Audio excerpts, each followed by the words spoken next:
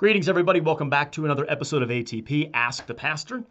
I'm Pastor Joshua Sullivan here at Holy Cross Lutheran Church. Today's question, dear Pastor, do we see Calvinistic doctrines in Luther's Bondage of the Will, and is it in perfect agreement with what the Formula of Concord says on election?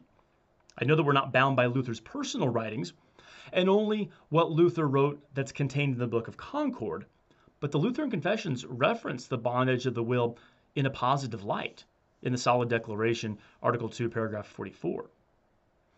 All right, I'm glad someone asked this question because this is one of those questions it's a perennial question. Many modern Calvinists will tell you that they love Luther. And when they tell you that, what they mean is that they really love Luther's work entitled On the Bondage of the Will. The rest of what Luther wrote, they could care less about. The reason they love Bondage of the Will is because in that document, they see Luther teaching what would later come to be known as Calvinian double predestination, meaning that God from eternity elects some to salvation and elects others to damnation absolutely, meaning without regard to anything or for anything. They also like to point to Luther's 1537 letter to Wolfgang Capito, where he writes that he'd love to see all of his works devoured except perhaps the one on the bound will and the catechism. And the reason they like that letter is that they think it proves that this work on the bondage of the will should be Luther's final word on the topic of predestination. Some Calvinists will go as far then to argue that the Formula of Concord and later Lutherans weren't even really Lutheran because they distanced themselves from Luther's statements in Bondage of the Will. So this is a fantastic question. Do the Formula of Concord and the Bondage of the Will say the same thing, or did later Lutherans disagree with Luther and throw him under the bus? Now, fortunately for us, this accusation was already answered in the years following the Formula of Concord in a document called the Apology of the Book of Concord. The Apology states on page 420 here, they accuse the Book of Concord of condemning Luther since Luther thinks it is highly necessary and useful for a Christian to know whether God's foreknowledge is certain or uncertain, confused or unconfused. Now, Luther had stated in Bondage of the Will that God foreknows all things not contingently, but necessarily and immutably. By this, he means that God foreknew from eternity everything that will come to pass in time. Now, from our perspective, from the human perspective, everything happens contingently, by chance. But from God's point of view, he knows precisely what is going to happen. Because if he wills without knowing, or if he knows without willing, then God isn't eternal and he isn't unchanging. Now, when it comes to eternal election, Luther says that many are, quote, abandoned or hardened by that secret will of the divine majesty, end quote, and that the divine will, quote, purposely abandons and reprobates some to perish, end quote. Both of those are on page 246, Luther's Works in English, volume 33. What Luther is doing here is he's contrasting God hidden and God revealed. God incarnate, God revealed to us, was sent into the world for this very purpose, Luther says, of willing, speaking, doing, suffering, and offering to all men everything necessary for salvation. So no limited atonement there. It was likewise part of this incarnate God to weep, wail, and groan over the perdition of the ungodly. For Luther, then, God reprobates many from eternity because God foreknows all things necessarily.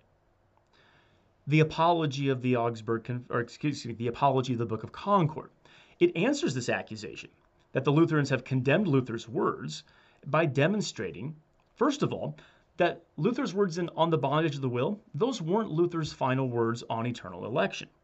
And also then, that bondage of the will needs to be read in light of Luther's later statements. So Luther said the following while lecturing on Genesis 26:9, towards the end of his life. He writes, accordingly, this is how I have taught in my book on the bondage of the will and elsewhere, namely that a distinction must be made when one deals with the knowledge, or rather with the subject of the divinity. For one must debate either about the hidden God or about the revealed God. With regard to God, insofar as he has not been revealed, there is no faith, no knowledge, and no understanding. And here one must hold to the statement that what is above us is none of our concern. For thoughts of this kind, which investigate something more sublime above or outside the revelation of God, are altogether devilish. With them, nothing more is achieved than that we plunge ourselves into destruction, for they present an object that is inscrutable, namely, the unrevealed God. Why not rather let God keep his decisions and mysteries in secret? We have no reason to exert ourselves so much that these decisions and mysteries be revealed to us. That's in Luther's Works, Volume 5, pages 43 and 44. Later on then, he says, on page 50 of that same volume, I have wanted to teach and transmit this in such a painstaking and accurate way, because after my death, many will publish my books and will prove from them errors of every kind and their own delusions. Among other things, however, I have written that everything is absolute and unavoidable. But at the same time, I have added that one must look at the revealed God, as we sing in the hymn, Jesus Christ is the Lord of hosts and there is no other God, and also in very many other places. But they will pass over all these places and take only those that deal with the hidden God. Accordingly, you who are listening to me now should remember that I have taught that one should not inquire into the predestination of the hidden God, but should be satisfied with what is revealed through the calling and through the ministry of the Word. For then you can be sure about your faith and salvation and say, I believe in the Son of God, who said in John 3:36, he who believes in the Son has eternal life. Hence no condemnation or wrath rests on him, but he enjoys the good pleasure of God the Father. I have publicly stated these same things elsewhere in my books, and now I am also teaching them by word of mouth. Therefore I am excused. This is precisely then what the Formula of Concord does. It stays away from the discussion, any discussion really, about what God has hidden for himself, and focuses solely upon what God reveals in his word for the salvation of men's souls. The Formula also confesses that God ordained in his eternal counsel to save those who receive Christ in true faith, but also to harden, reprobate, and condemn those who were called through the word if they reject the word and resist the Holy Spirit as he works through the word. That's in the Formula Solid Declaration, Article 11, paragraph 40. God's will is that all hear and believe the gospel. But his will is also that those who do not believe the gospel be eternally condemned. That God is the one who gives faith then and converts men, so that those who are damned are those whom God did not give faith. That's simply the mystery of predestination. It's not revealed in Scripture, and therefore we should not pry into it in any way, shape, or form. Instead, we must cling to what God reveals in his word about Christ. That is Luther's teaching in Bondage of the Will. Now, because the Formula teaches that God wills to reject those who reject his Son, those same formulators of Concord can write in the Apology of the Book of Concord these words.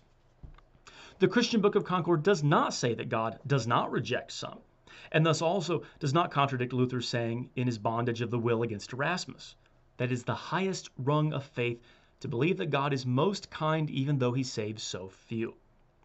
But it does not say that God is the efficient cause of this rejection or condemnation, which is the end result of our opponent's doctrine, i.e., the Calvinians. When it comes to this disputation, all people ought to first put their hands over their mouths and say with the Apostle Paul, they were broken off because of their unbelief, and the wages of sin is death. Calvinists, they read Luther's words that the divine will purposely abandons and reprobates some to perish, and they assume that Luther meant a reprobation that is absolute, that is without regard to anything, including sin. And when they do so, they neglect the scriptures themselves, and they also then neglect Luther's words that one must look to the revealed God. They also then ignore Luther's explanatory statements in his Genesis lectures and elsewhere. So, yeah, the Formula of Concord is in agreement with Luther's Bondage of the Will, according to Luther's own explanation of it. Luther wasn't a proto-Calvinist, and nor did later Lutherans condemn Luther's own explanation of predestination.